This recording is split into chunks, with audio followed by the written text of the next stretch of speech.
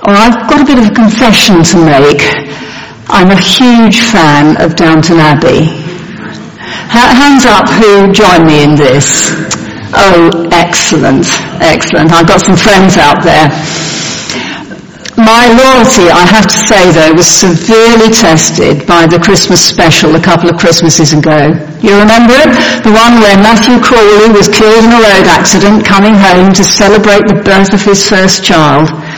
I mean, how could ITV possibly do that on Christmas Day? Dreadful, absolutely dreadful.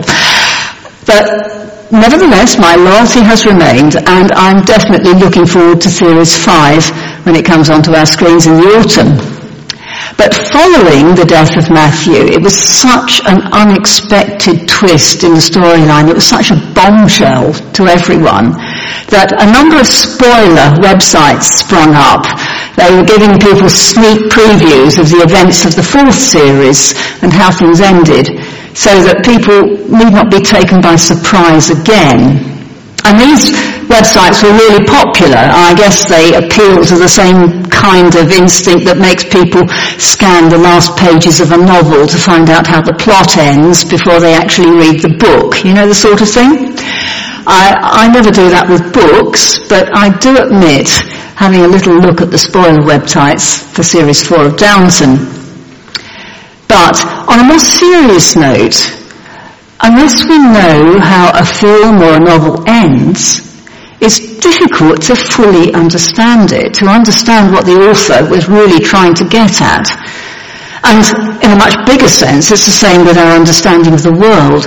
Unless we have some conception of where we're headed, then we have little idea of what life is for.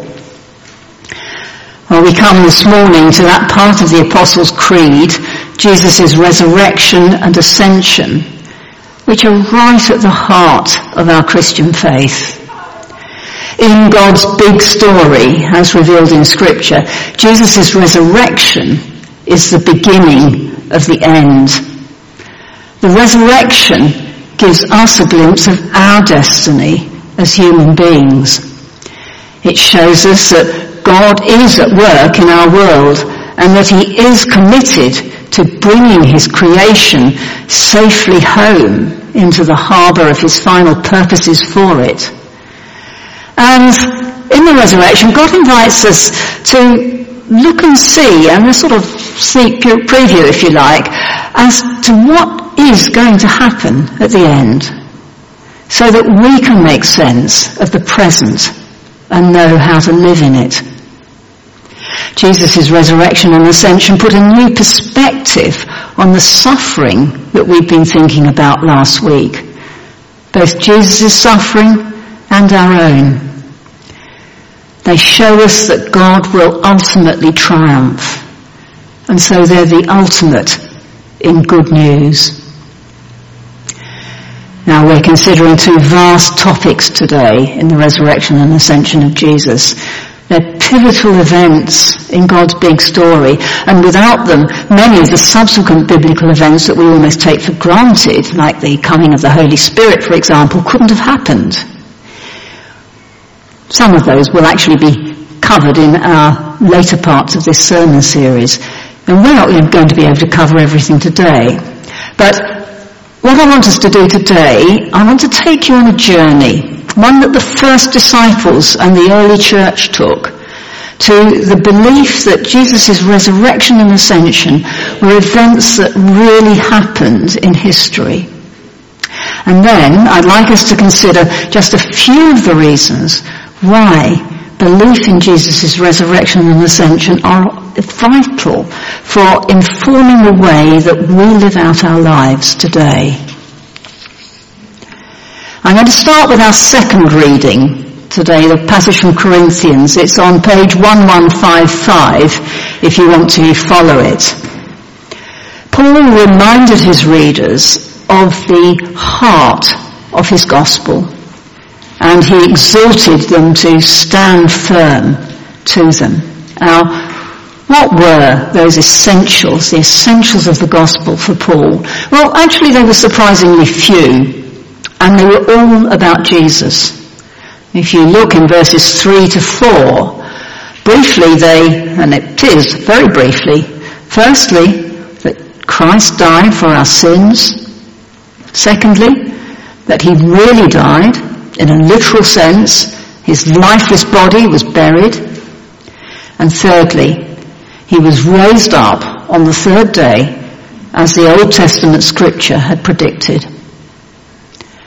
Now, Paul's readers would have been no strangers to death. It would have been the belief that Jesus had been raised to life again that would have been difficult for them to have had confidence in. Because that was way beyond the limits of human experience.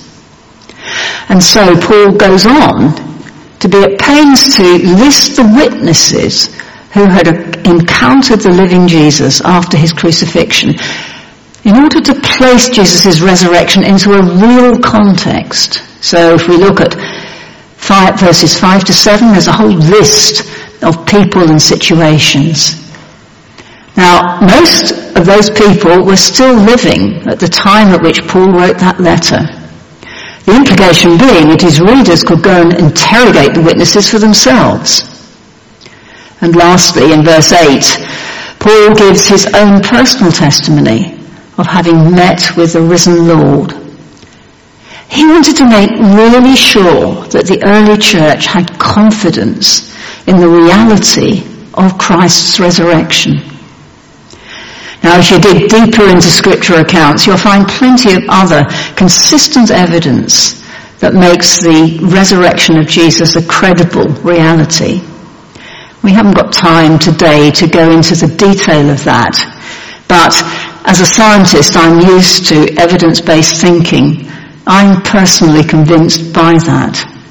Now, if you want to know more, if you want to know some of the sources that you can go and dig around to just get that head knowledge that Jesus' resurrection really was an event rooted in space and time, as it were, do come and talk to me afterwards and I can point you in the right direction. But I want to put the resurrection into another context as well today. And that's the context of the cross. I'd like to take you through that journey of faith that the first disciples took, that journey between Jesus' death and his ascension, because I think it can help with our own faith journeys. It starts at the beginning of Luke 24, and it ends with the reading that we've had today. And if you'd like to follow the broad picture, it's page 1062. And the disciples' journey starts at the end of Luke 23 with the suffering and the despair of the cross. All their hopes of a bright future with Jesus had been smashed. Jesus was dead. They were stricken with grief for him. They had lost a friend, a companion, a leader. But that grief was made even sharper by guilt.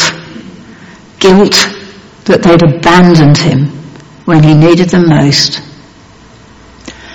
And so when Luke 24 opens, when the women come running back from the tomb on that first Easter morning with stories of angels and an empty tomb, the disciples dismissed their accounts with unbelief.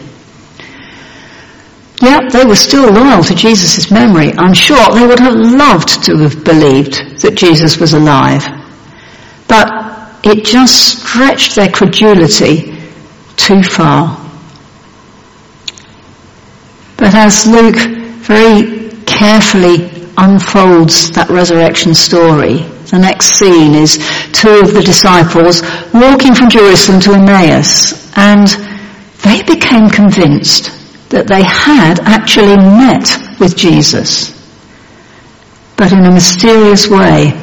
Physically, he wasn't instantly identifiable as Jesus. But I think key to this episode was that God opened those disciples' eyes and they recognized Jesus.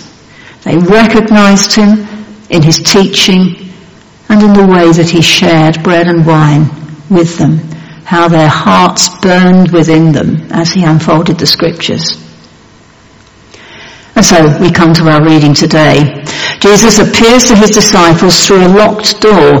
That's not in the Luke passage, but we read in John, in the parallel passage, that the disciples were together in a locked room for fear of the Jewish authorities. Jesus had a real physical body, one that bore the marks of the crucifixion on his hands and his feet. He ate with them. He was no ghost, as the disciples first thought, understandably, perhaps in view of his sudden appearance. On the contrary, it's almost as though Jesus was more real than the solid walls and doors of the room that the disciples were in, and so those walls and doors presented no physical barrier to him. And I think it must have been at this point that the disciples really believed that Jesus was alive, because collectively they had seen him with their own eyes. They were eyewitnesses. Now, there are a few previous accounts in the Gospels of dead people being raised back to life. Jesus raised Lazarus, Jairus' daughter, the widow of Nain's son. But Jesus' resurrection was very different. The others eventually died once more, like everyone else. Their bodies were buried. But when Jesus left the disciples in the event that we call the Ascension, something very different happened.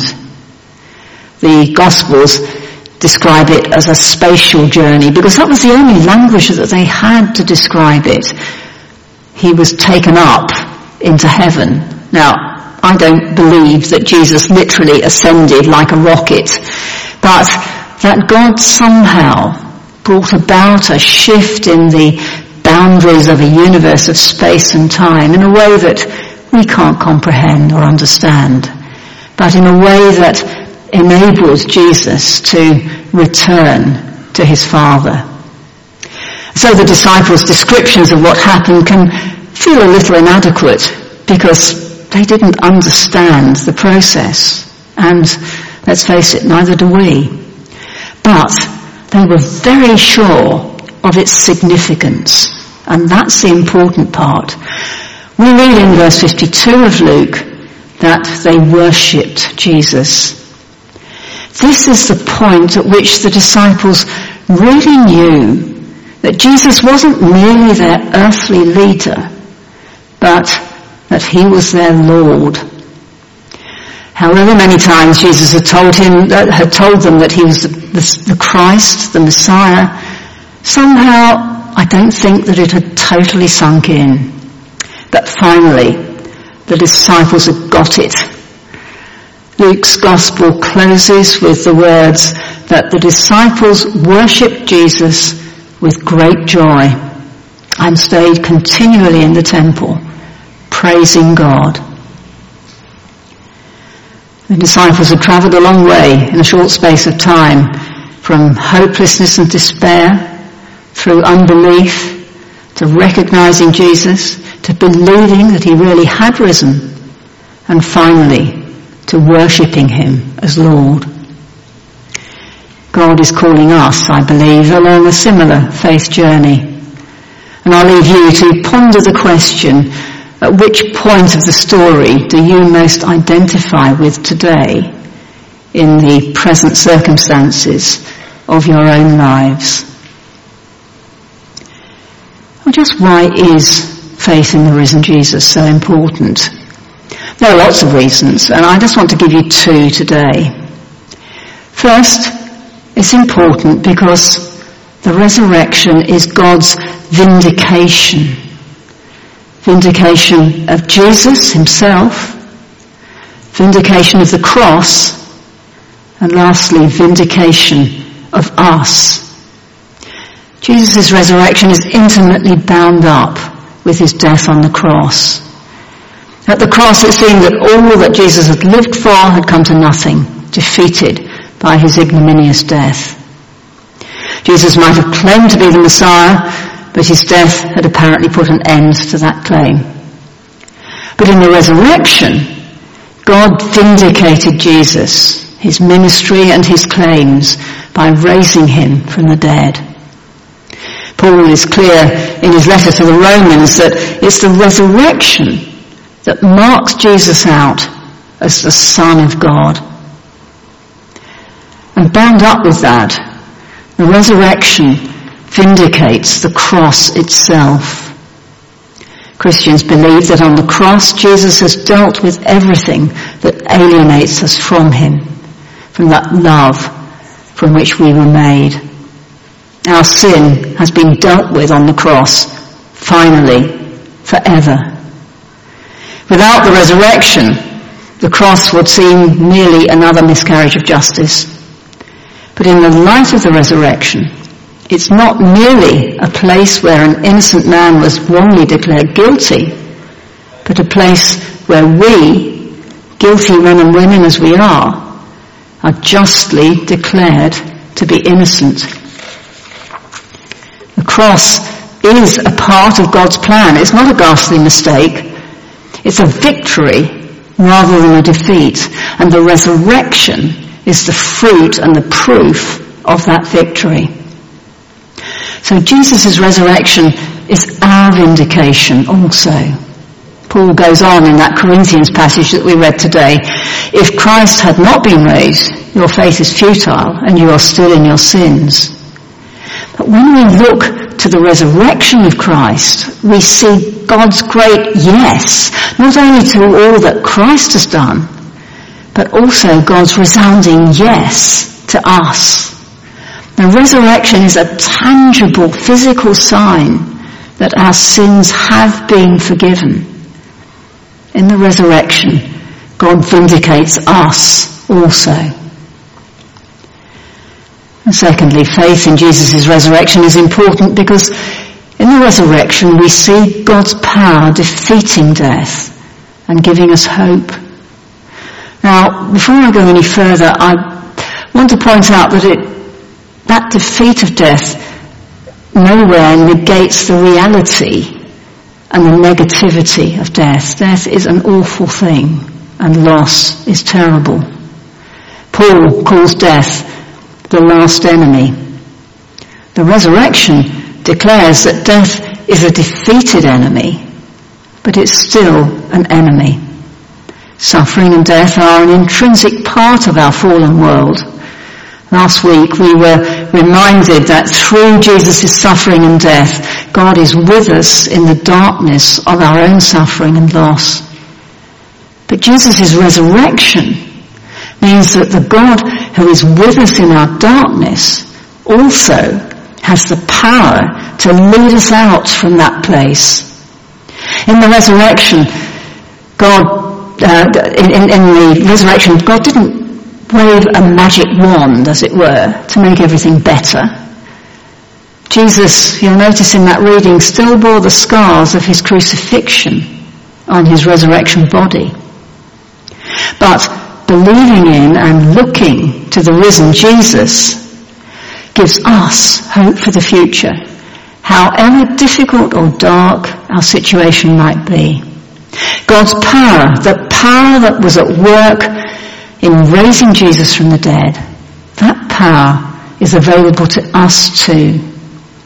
It transformed those first disciples' lives, and it has the power to transform us too. I think it seems somehow ironic that no sooner the disciples become accustomed to having the risen Jesus with them that he returns to the Father. The disciples had to get used to living in a world without Jesus, or at least the Jesus that they'd known. But Jesus' ascension wasn't just an afterthought to the cross and the resurrection. It was an essential part of God's plan to bring his kingdom on earth. The ascended Jesus hadn't just gone away. He'd gone deeper into the heart of our reality, into our reality and God's reality. The ascended Jesus isn't bounded by space or time any longer. He's far more than the visible friend and companion that he was to those first disciples. He has shown himself to be at the very centre of our life.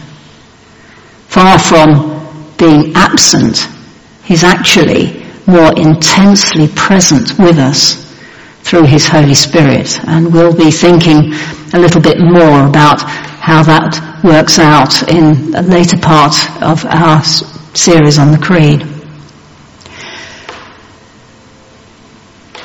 But today I just want to pick up on one thing. Jesus' ascension brings in God's kingdom on earth. It's the beginning of the end. The reign of God, of Christ, has begun. It's the promise that God will ultimately triumph. The disciples worshipped Jesus as Lord at his ascension, and it's a good place for us to come and worship also. And Jesus called his first disciples to work with him to bring about his kingdom on earth. And he calls us as well. Jesus asks us to bring his hope into a broken world, that resurrection hope that we've been considering today. As Jesus is no longer physically present in this world, he calls us to be his hands and his feet, to bring the hope and healing that we have received to others. When we look around our world at all the sad and the bad things that are happening, sometimes it can be quite challenging to see God in them. But believing in the reality of the resurrection gives us a credible ground for hope. I was at a meeting of a number of Ugandan charities a couple of weeks ago. How people in rural Uganda lead difficult lives. There's much poverty and poor health care. There's a lack of good education. I could go on. It's difficult sometimes to see how things might change for the better. And I was very encouraged by meeting a woman there who had founded a development charity called Seeds of Hope. Now, the organisation isn't a quick fix. It basically gives people the wherewithal in seeds to develop agricultural capacity. It's a sort of agrarian equivalent to send a cow. And these sorts of schemes take time to bear fruit, as it were. But it's the name that particularly caught my imagination. Seeds of Hope. The organisation was doing more than helping economically. It was giving hope to Ugandan communities. And in similar ways, I think God calls us to do the same in our own spheres of influence. We're presently living in the now and the not yet of God's kingdom. Christ's reign has begun, but it hasn't yet reached its final consummation. But Christ is inviting us to offer his seeds of hope to a broken world, to bring his love and healing into it. Faith in Christ's resurrection and ascension give us the confidence that his reign will ultimately triumph. Now, there's an awful lot of short-termism around today. I think we need to take the long view, to look past some of the tragedy and sorrow that is under our nose and claim that promise that in Christ's resurrection his kingdom has come in and that it will ultimately triumph. Let us take the long view here. Now, as I draw to a close, I'm aware that I've raised quite a number of big questions along the way that you might need to take some time to reflect on. Let me just remind you of some of them. Do you have the confidence that Christ was really raised from the dead as a historical event? As a historical event rather than a myth? Has that story of Jesus' resurrection moved from your head to your heart so that it can actually transform your life?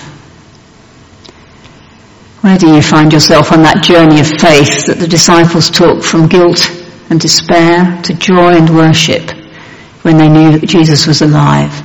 You might be in a dark place in your life at the moment. Do you live with the hope that God's resurrection power is at work in your situation, leading you into the light? God might be nudging you to step out in faith in a particular situation in your life circumstance, to offer his seeds of hope to a broken world.